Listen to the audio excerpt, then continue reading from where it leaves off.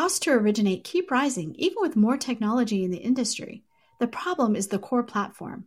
A new LOS can re-architect the process around data, not humans moving paper files. Vesta has built this LOS, and you can learn more at Vesta.com.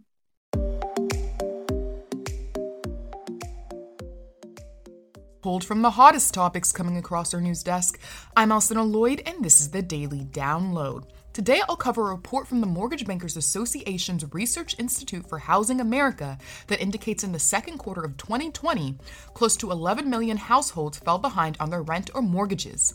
I'll also discuss the nation's #1 loan originator, Shane Benosian, becoming Guaranteed Rate's first loan officer to fund $1 billion in loan volume in 1 year, and Keller Williams' recent vote to add a Diversity, Equity, and Inclusion Committee to its Leadership Council. But before we listen, here's a brief word from our sponsor. Extraordinary challenges demand extraordinary solutions. CoreLogic is uniquely positioned to help you navigate this historic disruption. Whether it's virtual home showings, flexible employment verifications, or automated loan modification engines, CoreLogic delivers the data-driven solutions, targeted insights, and deep domain expertise trusted by the nation's most successful mortgage lenders. Explore how CoreLogic can help you today. Visit corelogic.com/COVID-19. Thanks for listening, and let's get started with an article written by Alex Roja that covers a report from the MBA's Research Institute for Housing America, which indicates in the second quarter of 2020, close to 11 million households fell behind on rent or mortgage payments, while approximately 30 million individuals missed at least one student loan payment. According to data compiled from MBA's Understanding America study, which was derived from a panel survey tailored to study the impact of the pandemic, specifically on mortgagors, renters, and student loan borrowers, evidence suggests that student debt is affecting housing market behavior, in particular how rising student debt burdens may have crowded out first-time home purchases among millennials. The report also indicates every additional $1,000 of student debt lowers the homeownership rate by approximately 2%, which is a sizable effect. Roja notes this reinforces other studies' findings, including a 2017 study by the National Association of Realtors that found more than 75% of respondents with student loans said their educational debt impacted their decision to purchase a home. The MBA's release said in the pandemic, missed student loan payments or deferrals could adversely affect the ability in the future for younger households to enter the housing market or slow the climb of the housing ladder. According to Roja, over the span of the second quarter, 5% of mortgagors missed one payment, 2.8% missed two payments, and 3% missed all three payments. On the other hand, student loan borrowers struggled to make payments more than mortgagors and renters, as 9.3% of student loan borrowers missed one payment over the quarter, 16.4% missed two payments, and 12.9% missed all three payments. Notably, through the second quarter, 65% of borrowers reported receiving permission from their lender to delay or reduce their monthly payment. However, only 57% took the offer, and nearly a third of those who did receive permission missed a payment. According to the report, by race and ethnicity, the percentage of borrowers reporting missed student loan payments was on average over the quarter 54.5% for Blacks, 49.7% for Latinx, 45% of Asian, Hawaiian, Pacific Islanders, 44.4% for whites, 42.3% for white non-Latinx, and 37.1% for Native Americans.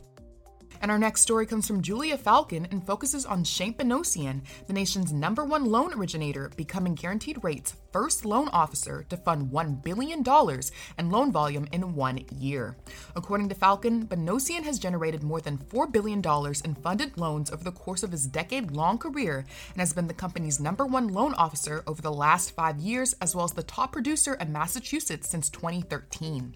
In a Housing Wire Housing News podcast interview, Benosian said his team was the key to his success, as well as focusing on what consumers need and want. Benosian closed $914 million in loans last year, and said the goal for 2020 was to hit $1 billion, and will take it even further for the remainder of this year into 2021. Falcon notes not only are Benosian and his team having a record-setting year, but Guaranteed Rate has also funded double the total loan volume compared to the same time last year, and just in August, the company locked down $12 billion in loan volume, breaking its record for 1 month. Our last story also comes from Julia Falcon and covers Keller Williams International Agent Leadership Council's unanimous vote to amend its belief system and to add an additional committee to its roster. According to Falcon, the council voted to add a new core belief, equity opportunities for all, as well as a diversity, equity, and inclusion committee to its current stand of committees.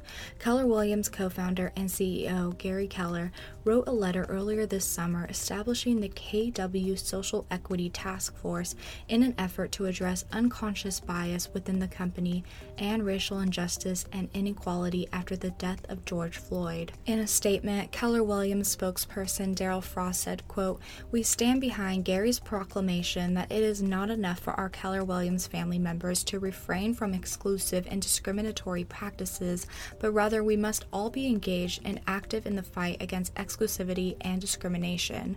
According to Frost, the goal of the Diversity, Equity, and Inclusion Committee is to establish a platform for each market center to develop and promote strategies and best practices within the realms of racial, social, sexual, gender, age, disability, socioeconomic, and religious diversity for the betterment of Keller Williams culture. According to Falcon, in June, controversy erupted in a Keller Williams Facebook group related to the use of the terms monkey and monkey mind in Keller Williams Bold Pivot training sessions. Many in the Facebook group found the terms offensive, and Keller Williams removed them from the website and the Facebook group was deleted. Other real estate companies, including Zillow and Redfin, have also sought out to increase diversity and inclusion.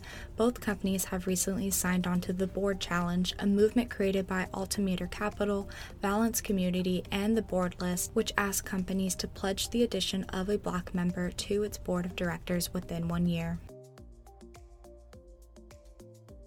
That's a wrap for today's episode of the Daily Download. Remember to subscribe, rate, and review on Apple Podcasts, and join us again tomorrow.